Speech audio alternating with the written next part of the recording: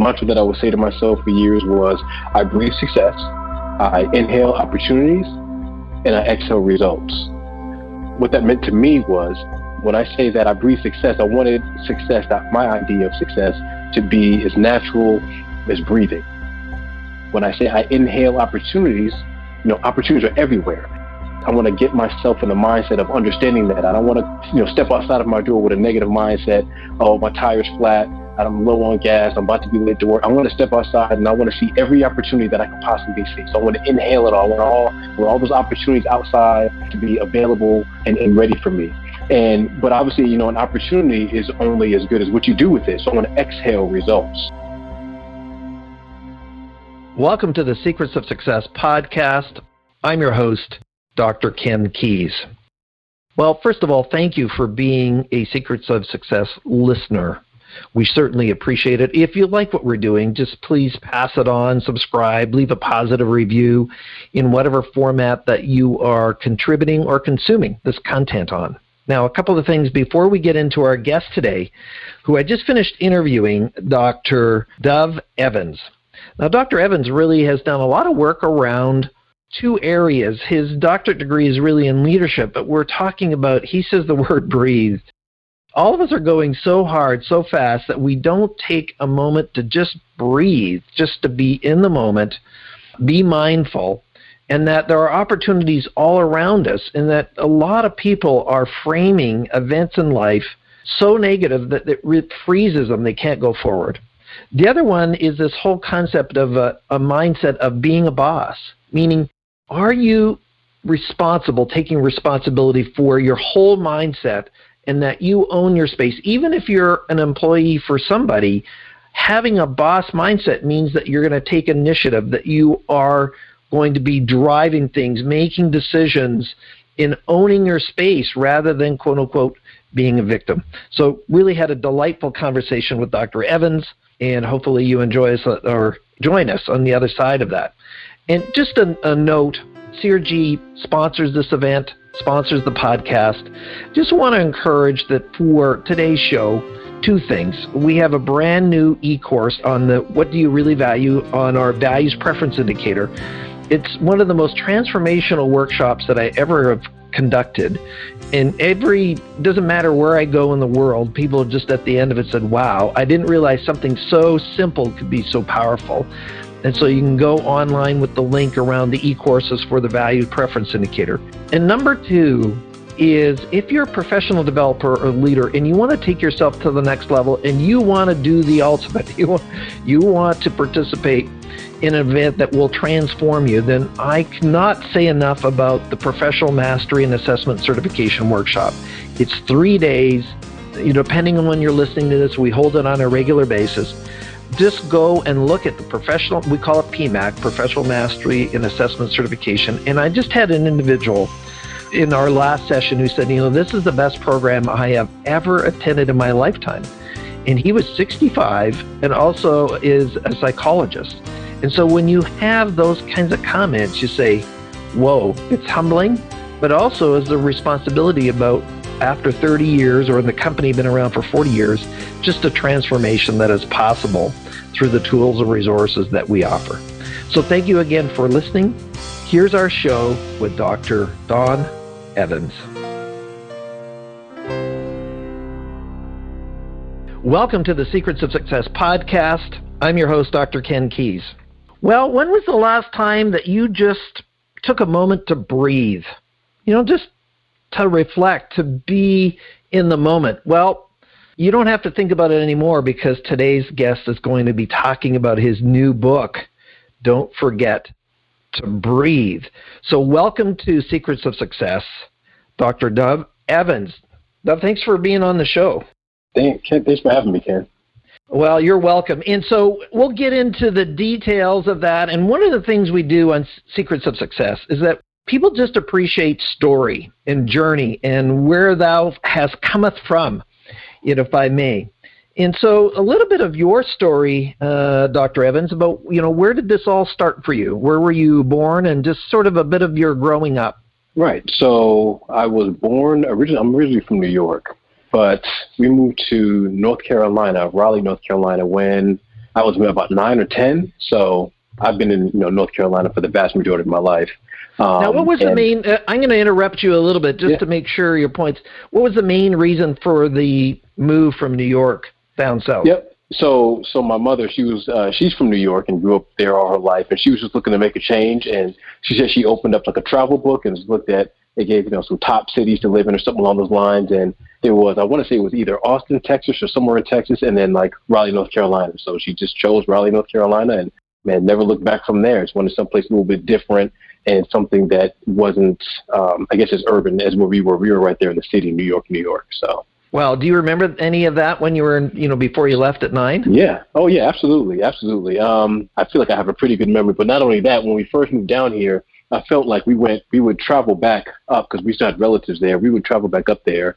It felt like at least once every other month. So I have, really great memories there. And it almost felt like we didn't leave for the first few years. And like I was just there to, giving a talk a few weeks ago, and I stayed with my aunt who lives in the same apartment we used to live in when I was a kid. So it doesn't, so it's always like a second home almost. Oh, sweet. Now, you mentioned your mom, but I didn't hear you talk about your dad. Right. So my mother left my father when I was, I want to say 5 or 6. And I didn't see him too much after that. And then my mother didn't remarry till I was about 16. So I've known my stepfather for quite some time. Now, we'll get into this. We're always curious about people's, just the impact of those kinds of traumatic events or events, period. Just maybe share a little bit. I mean, you're 6 at that time, and then, right. 9. What do you recall? How did that affect you? You know what? I don't know if it affected me, if it had an adverse effect that was at least noticeable. Because I remember just as of recently, I would actually ask, my relatives, my parents and other older relatives, how did I act during that time? How did I respond to that? And, they said overall, there was no dramatic change in my mood or, in the way I acted or anything of that nature.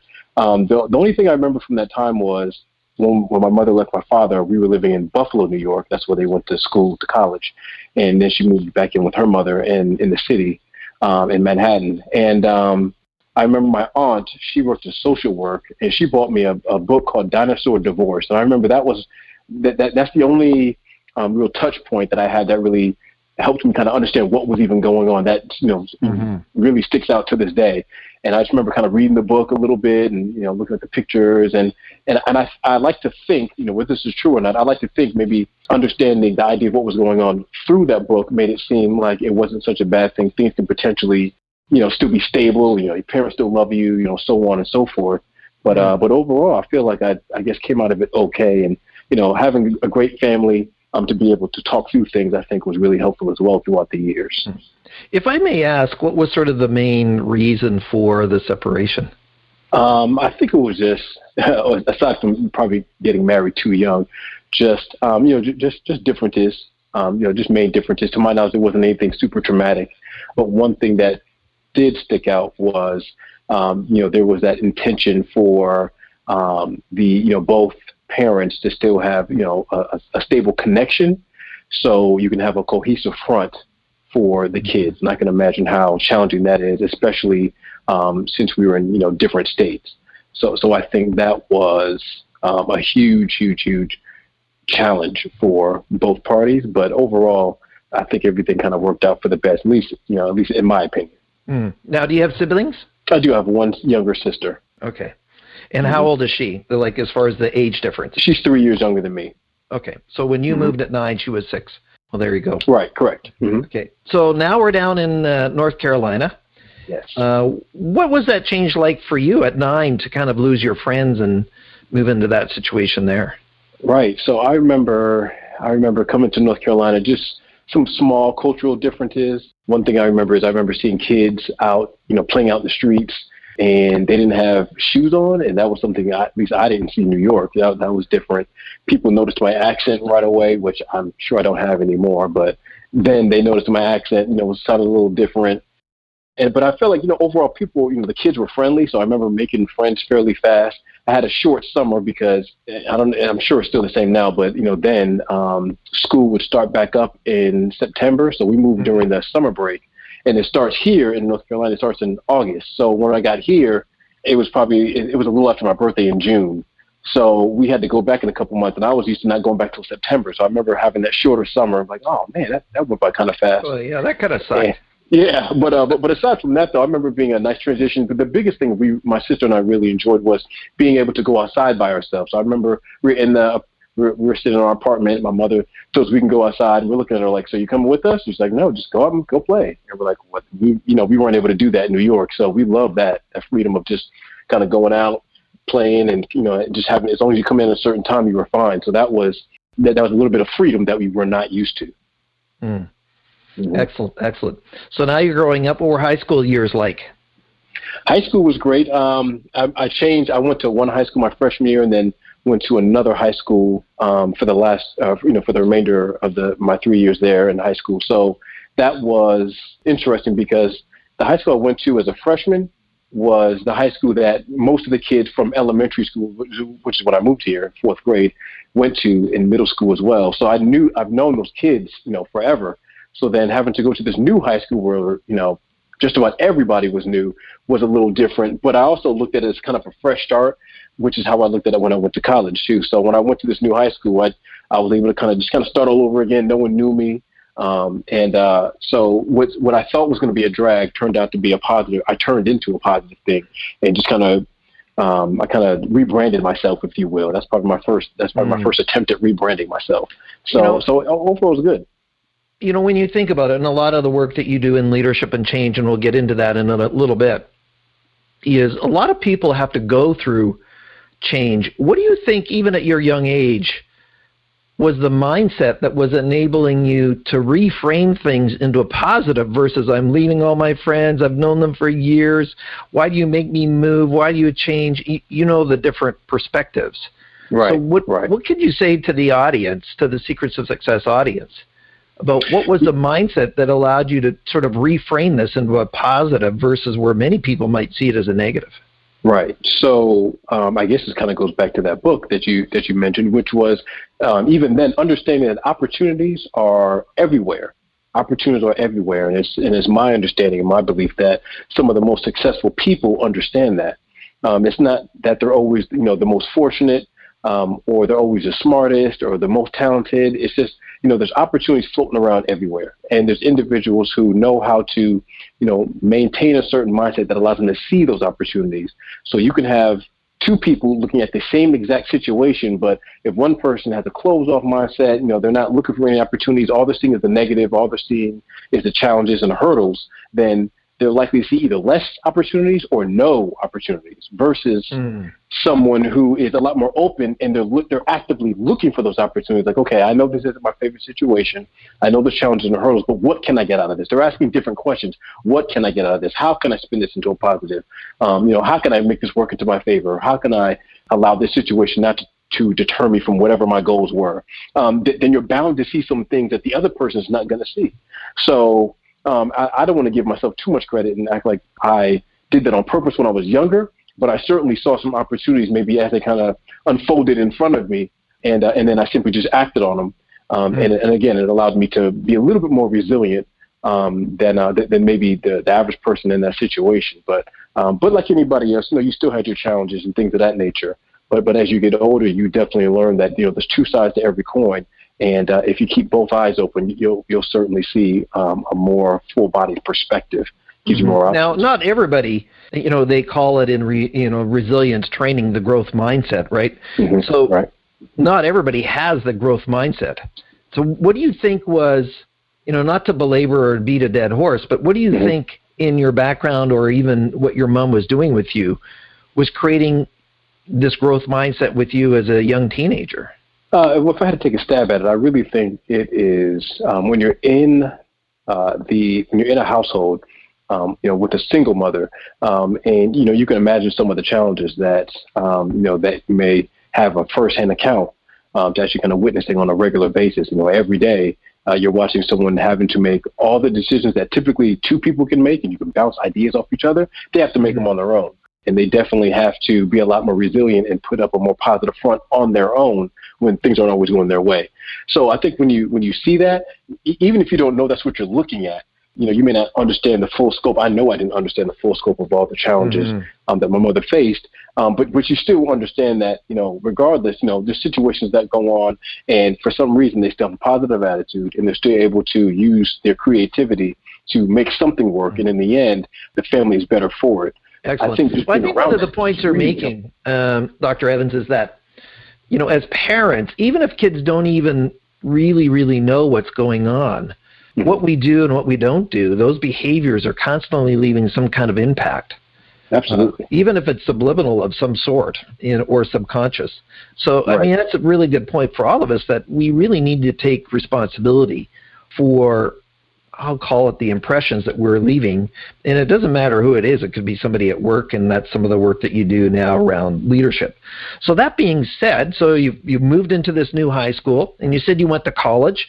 So What did you take in college, and how did you come to that decision as far as what you were going to take when you first left? Yep. So that was a roundabout decision as well. So when I finished high school, I wasn't exactly sure what I wanted to do. So I actually went to community college for a year, which I loved. And again, more so accidental, but looking back, I'm glad I went that route. But by the time I went to community college for a year, because I wasn't 100% sure what I wanted to do. And in doing so, that was the greatest experience. And the reason why, because for me, that was a great foray into what college and quote unquote the real world, how I was going to tackle the real world, if you will. So while I was in community college, I found out that I had a talent for speaking and training. I found that out in my English 102 course. I had a instructor by the name of Eunice Hargett, and we had to do like a mock trial, and it was recorded. I still have it on VHS somewhere around, as a matter of fact. And you I still have found a out, VHS recorder? I do. Player? No, I have the tape. No, I just have the tape. I don't have I don't have a VCR, just the tape. I need to get it converted digitally sometime. But yeah. So I remember doing that. I remember giving me some great feedback. Say, you have a real talent, for speaking. You should really think about that. And I heard that for years and never really gave it a second thought till years later. But again, so I really picked up on some things, like I'm really good at this, I'm not so good at that. And then after school, although I performed pretty well, I still took some time off. I took a semester off and worked full-time at a music store back when those existed. And for the first time in my life, and I mean literally the first time in my life, I was like a supervisor working with college students. They would come in, my coworkers would come in and do their homework. And for the first time in my life, I missed having homework. I was like, man, I wish I was in school. I wish I had a paper to write, and wish I had some homework to do. So I went back to school for one more semester and then transferred to a four-year college, University of North Carolina at Greensboro, where I majored in history, because at the time I thought I wanted to be an attorney. And attorneys that I spoke to in the past told me the best way to prepare for law school is major in something you like, but also if it has if it has an emphasis on writing and researching, then that'll be a bonus. And I was like, well, that's what you do in history. You do a lot of reading and do a lot of research. So, and I like it. So, I thought that was great. And although I can't say I thought that going through history was the window to getting your law degree, but it makes sense now that you explain it. Yeah. And for me, again, I'm glad I went that route, even though I didn't, go on to pursue a law degree specifically. I'm glad I majored in history, because, looking back, I think it made my college years all that more enjoyable. The fact that I was able to study, a lot of courses I was very interested in, and gave me a new perspective on the world and, the country that we live in just by studying it. And yeah, like I said, college was really, and I took college seriously as well, because I already had my fun years and things of that nature while I was in community college. By the time I got to a four-year college, I didn't go to clubs or parties or anything like that. Not to say that anybody that does should stop, but it was more of like a serious endeavor for me. I didn't go there to have fun or to get away from the parents necessarily. Like, I was going there to get this degree because I was that hungry for it. That time off really made me hungry for it. So I didn't go to any parties. I hung out with my friends every now and then, of course. I had some good buddies we would have a GPA competition. We would see who got the highest GPA, and then whoever got the highest GPA, we put some money in the pot, and they got the money. So I was on a mission, and I'm glad I had the friends that I did, because they really helped me maintain and stay. Put it this way: I went to college and also did my MBA as well as you doing yours. Now, that was as an adult. I enjoyed doing that, but I can't say that I've met too many students like you, where you actually put stuff in the pot for the highest GPA. Yes. Most people who are in college right now say you're sick. So I say, so that's good. That's fine. So obviously studying in just that whole area where you say, listen, I'm missing writing a paper. is something that just comes naturally to you that you enjoy. I would say that many people that would not necessarily be true. So you saw that fairly quickly. So you finished university or college. Then what did you do? So then after that, when I got out of college, obviously it's time to work. And just like a lot of people, when you first get your degree, you probably have all these lofty ideas of things you want to do, but some of the jobs that are available to you, one of them is sales. And I never saw myself as a salesperson, so I got into sales. I started off at Singular Wireless, back when AT&T was Singular years ago, and I started doing that. And that's when I found out I had a knack for training. I became a supervisor, and I wouldn't say I had a knack for selling or even being a manager, but when it came to training individuals, my new employees, I really had a knack for showing people, step by step how to be successful and how to bring out their talents. I found that I really, not only did I have a knack for it, I really enjoyed it. And I never forget the interview that I had for that job. It was a fairly easy interview, but at the end, the owner of the store asked me to sell him something. He told me to sell him his umbrella. So he just gave it to me. He said, sell it to me. And that's when I found out I had a gift for extemporaneous speaking. So I sold him the umbrella. Don't ask me what I said, but whatever I said, I must have impressed him because, I shot right up to the top. And like I said, I showed other people how to be able to think on their feet. If you know your product that well, if you're confident in yourself, and again, you're able to read a person, fairly fast, then you can certainly formulate, what it is that you need to say to, in this particular case, sell them something. So let's stop there and just take a breath, pardon the pun, for a moment and say, okay, of course, it's a play on words for those that are listening that maybe you just tuned in and said, okay, don't forget to breathe is your book. So we'll get to that here in just a moment. What are some of the skills? You mentioned a couple of them. But those individuals who are listening right now, what are some of the skills that really contributed to you shooting to the top?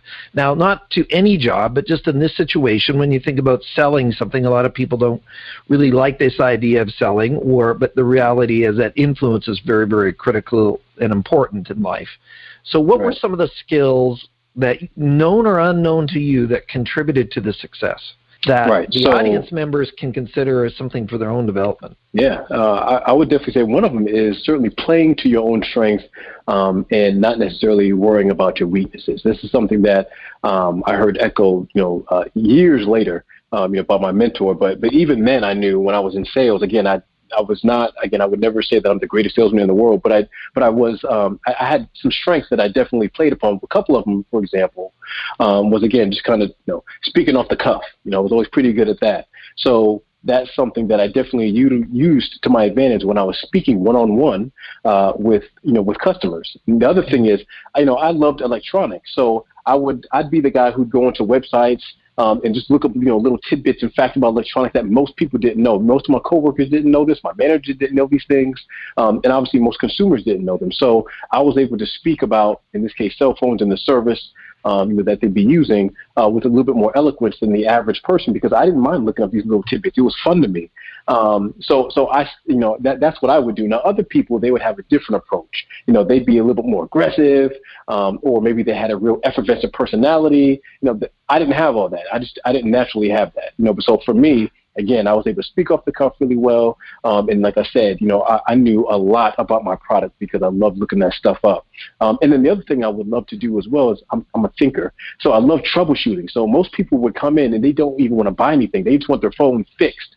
And I love troubleshooting. So I would look up how to fix stuff. Even, the customer's long gone and I'm looking up online, how do you fix it? How would I go about retrieving, contacts when the phone's been wet or damaged? I'd look these little things up. So the next time a customer comes in, I knew how to solve that problem. And because I solved the problem, they were more amenable to, listening to me, potentially sell them a phone or service, so on and so forth.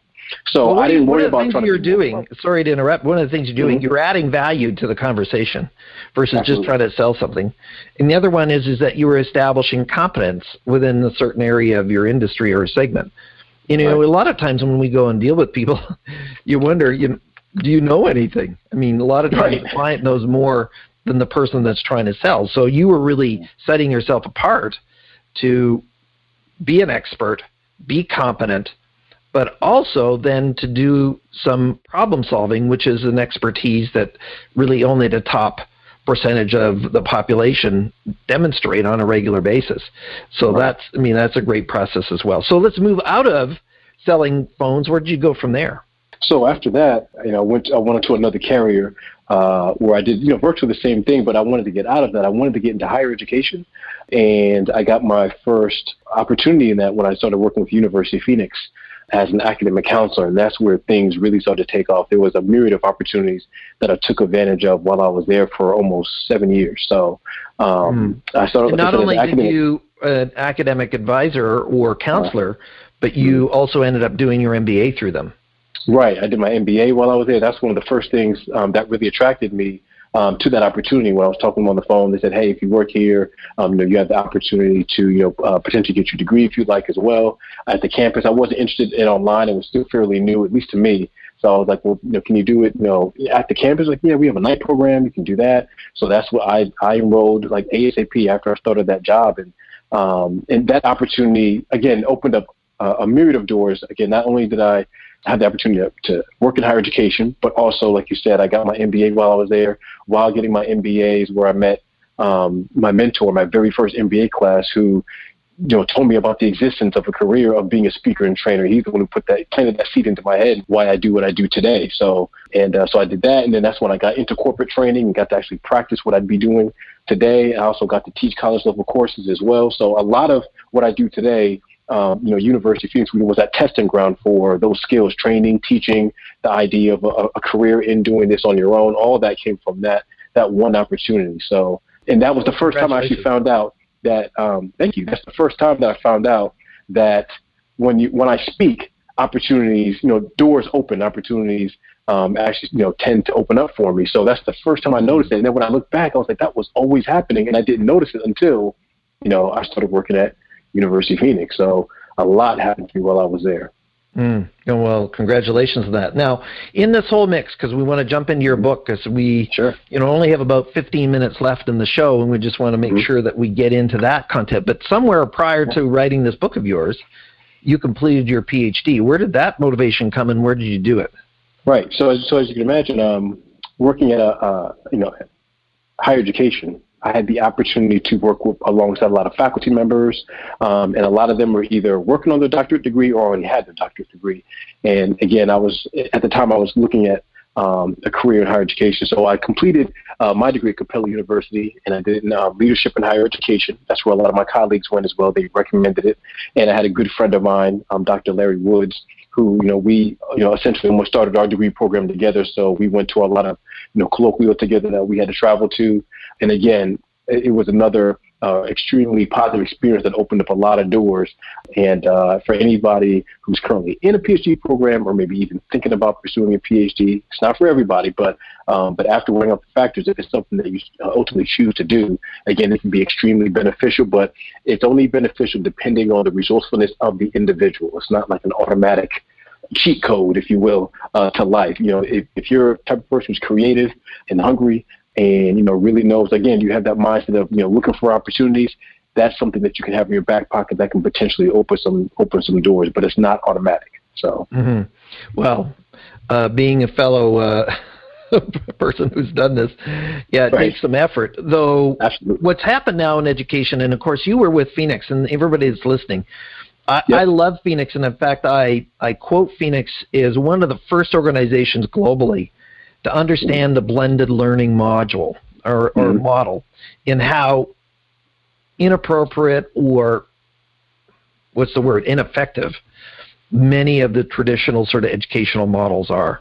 And so, as an adult learner, and when I did my PhD, it was project-based, is that, I don't need to kind of go and take all these required courses.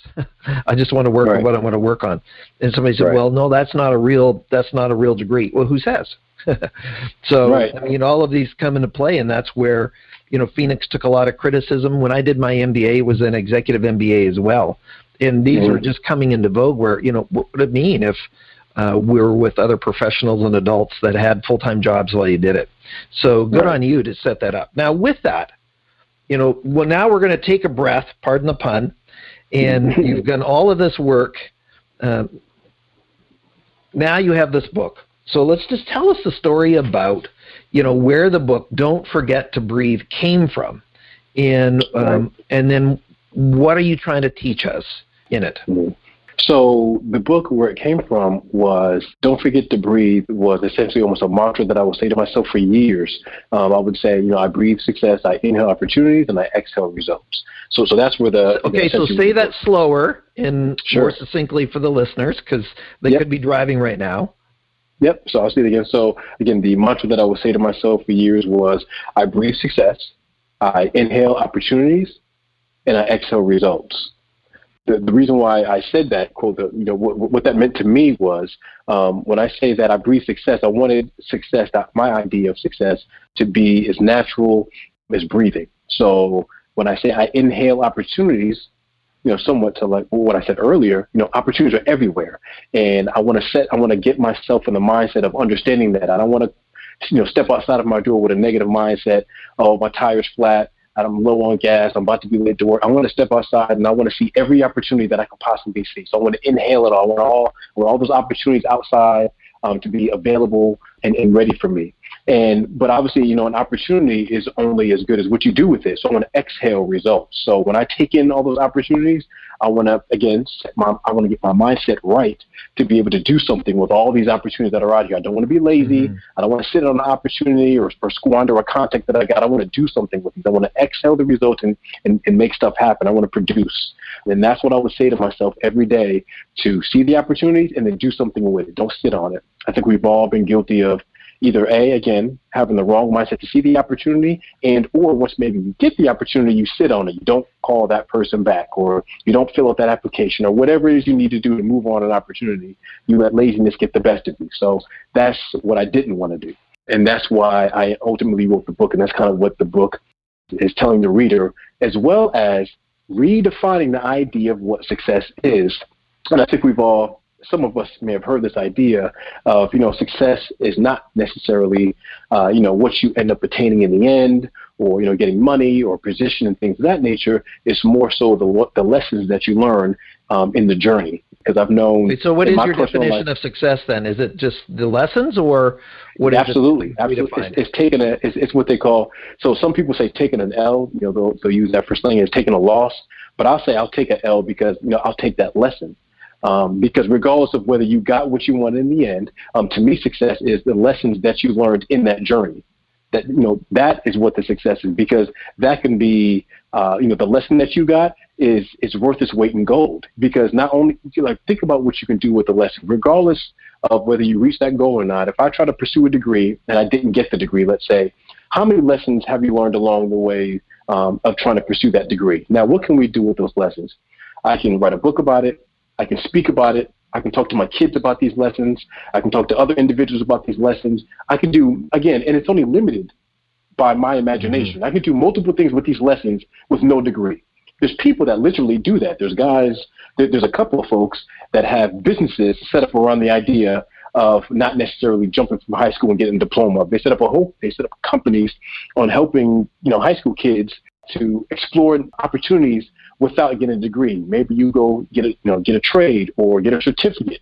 So, and a lot of them pursued a degree, did not get the degree, but they got lessons from it, and now it's profitable because they have a business around that. So people have to understand that the journey isn't always about getting what you want. It's about those lessons that you learn along the way. Because whether you get what you want, it's iffy. You may or may not, but you're going to learn a lesson. There's definitely going to be a lesson there. It's just a matter of, did you see it?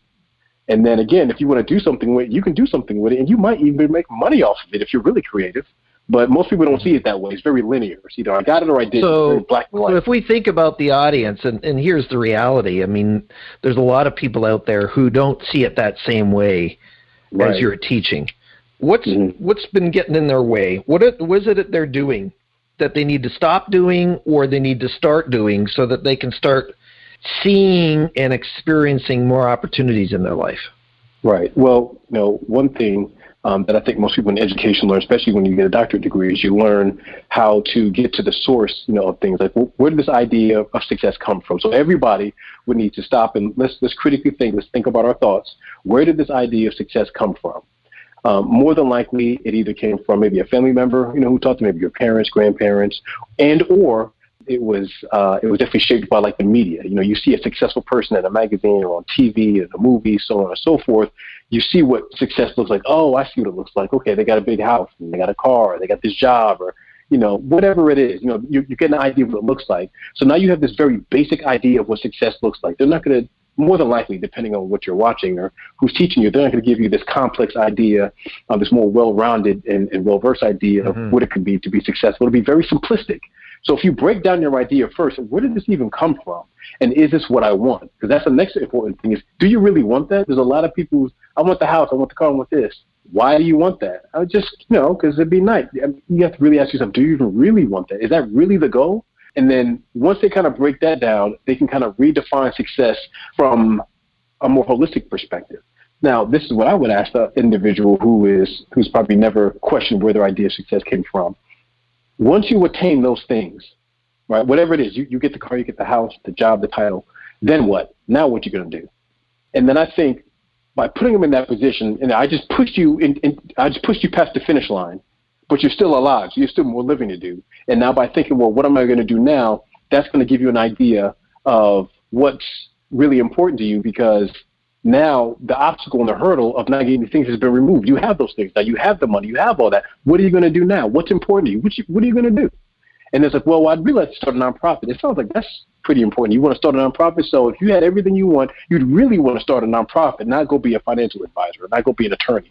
You really want to start that nonprofit, or you really want to stay home full time and take care of your kids or something along those lines. Whatever it is, then we start to get to the truth, because now we removed all that other stuff that you thought was the goal out of the way.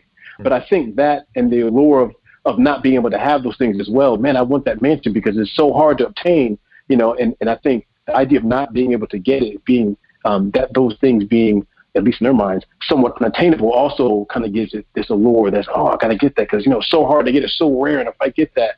But I think if you push people in that mind space and really make them critically think about where that idea of success came from, they'll find themselves in a very different place. But I think most people don't question that. Most people don't push back on these ideas. So you find yourself trying to attain the same exact things everybody else wants to attain. So, well, I think that's a good point that you make. And so let's just take a breath and delve into this a little bit as the host, and just maybe interpret what you've just said for the listeners in a way. When we think about it, what you're forcing people to do is that if I get this goal, whatever XYZ might be, what we believe is success for me in this life, and I get that, then what?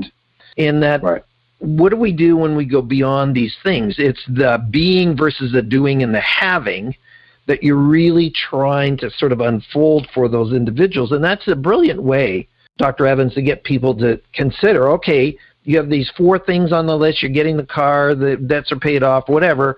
You're getting the house. You've got those. Now what? And it's interesting, listeners, you know, what Dr. Evans has said. For you, what are those goals that's now what? If you were to have those, if you were to achieve those, what would you do if you already achieved it? That's done. Now what? And I think that's a brilliant way to be able to set that up, to think about it. Now, the other thing that you mentioned earlier, and you mentioned a couple of times just cursory, and that was, I'm not going to be lazy. So you were inserting this word lazy. Where was that coming from, and how do you communicate to the audience about that? So opportunities, again, you know, once you notice an opportunity, I think that the average person, you get like a jolt of energy, you know, to be able to act on it. But there's so many distractions, you know, for everybody, me, everybody, because I've certainly been there, that get in your way, and it's very easy to just not have the energy to take that next step, because then that's when you realize there's more work involved. It's like, okay, I noticed the opportunity, great. I got that new contact that I need, great. Now I got to fill out that long application, or now I got to actually write that book, whatever it is. And for me, I saw that this was a trend for people that, again, they know what they want, and there's opportunity in front of them. And I'm talking about the folks who've already noticed the opportunity now. Like, they see it like, oh, I can just go do X, Y, and Z, and I can get what I want. But executing was certainly in the way. So that's what actually is leading me to write, you know, my next book. It's not necessarily like a sequel from Don't Forget to Breathe, but it's certainly an idea that was, you know, born out of, you know, the research that I did for the first book, Don't Forget to Breathe, which is the idea of, you know, being a boss. And I think I try to distinguish between a boss and like a worker. And when you are a worker, it's very easy to become lazy and not move, because most people who are quote unquote workers and you work for an organization, it's very easy to become very dependent on an organization, almost like it's your parent. And organizations set it up this way because they have your job description already written out. And not all, but most organizations don't want you to step outside of that. I'm telling you what you need to do. You just do X, Y, Z. And for most people, they're more resilient. They're more creative. They want more autonomy, especially millennials. And they either go one or two ways. You can either fall back into a worker mindset, if you will, which comes off as lazy and not really creative, and you get bored, or you can try to break free, almost like being a rebel, if you will, and kind of take a little bit more responsibility for what you do. And that's that boss mindset. And essentially, a boss, in the way I'm talking about it, is an autonomous leader that takes full control over his or her brand and worth in the marketplace. And when you do that, you essentially treat your job, even though you're working for an organization, you treat your job like it's your own business.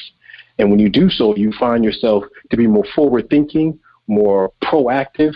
So again, so you're not lazy. You're actually taking the necessary steps to do what you need to do, and you're more resilient. You are more likely to seek out professional development opportunities because you want to better, quote unquote, your business, if you will. And again, you're more primed for leadership opportunities in the future. I know we've all seen. You and I were talking offline. I know we've all seen individuals who are shoved or pushed into a leadership position, but they are not necessarily ready for leadership. But if you're a boss, you're already ready because you were taking care of your business as if it was, again, you're taking care of your job as if it was your business. So you already ready to go. I don't need you to prime me for leadership. I was already ready before you pushed me there. So I'm ready to go.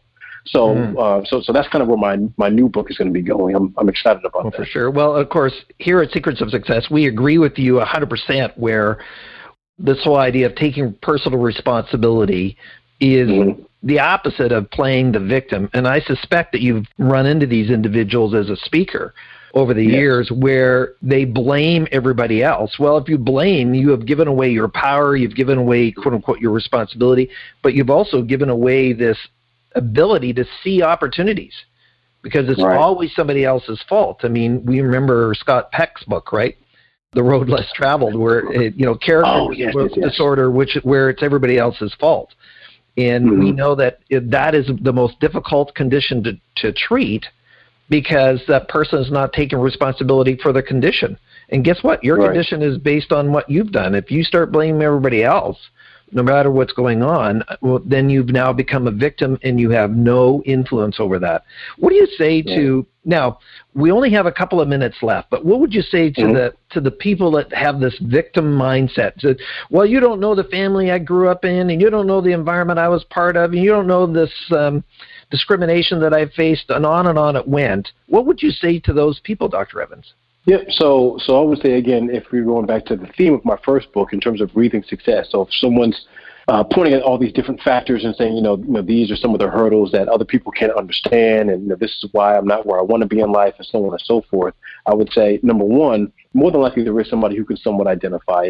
As rough as our situation is and as unique as we think our situation is, there's somebody on this earth that can more than likely identify. Not only that, I would also offer there's probably someone who's turned that tragedy or turned that hurdle into a success story. I saw a quote that said, some people probably heard this one before, where I turned my setback, my setback is going to be a setup for my success.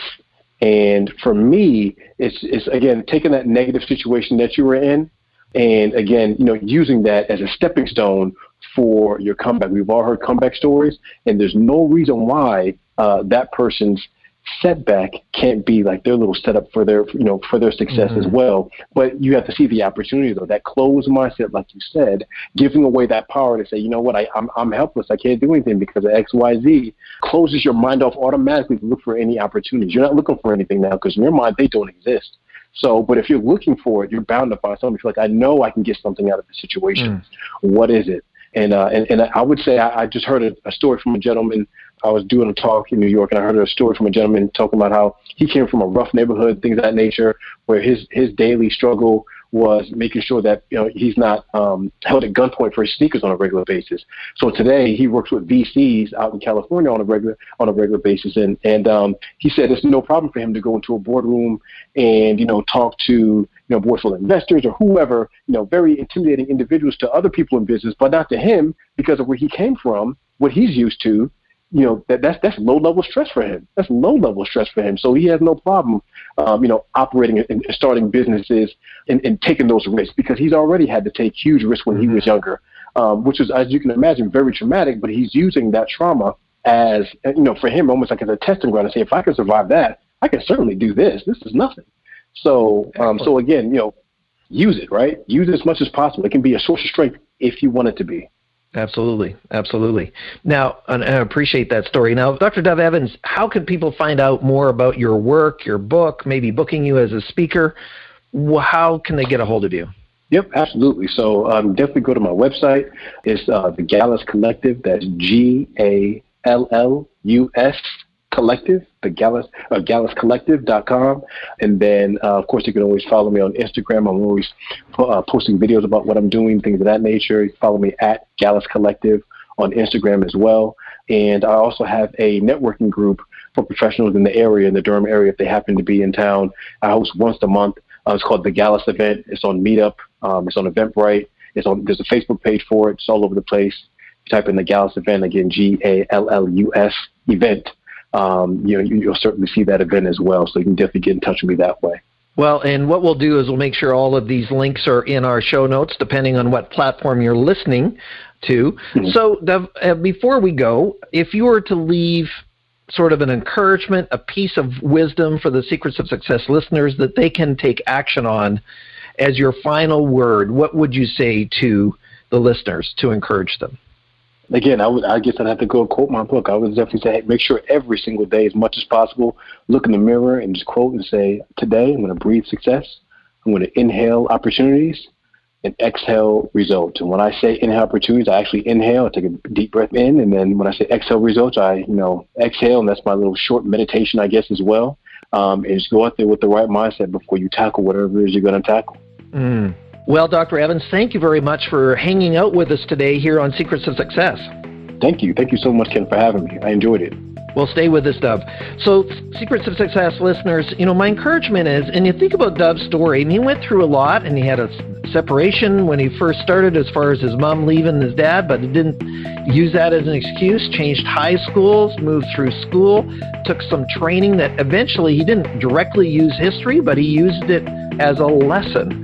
And so what is it in your life that you have done and you have taken that's really a lesson that you can bring to the table? Don't be using excuses. Take that moment and breathe. Everybody talks about mindfulness now.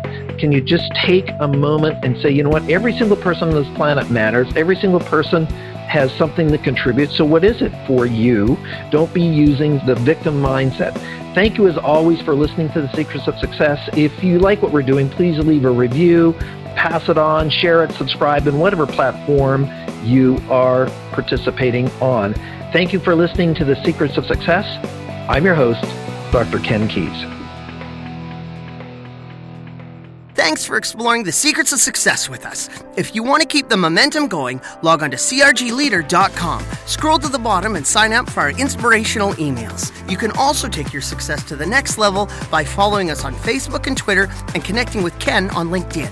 We hope you have a great week and look forward to you joining us next time for the Secrets of Success podcast with Dr. Ken Keys.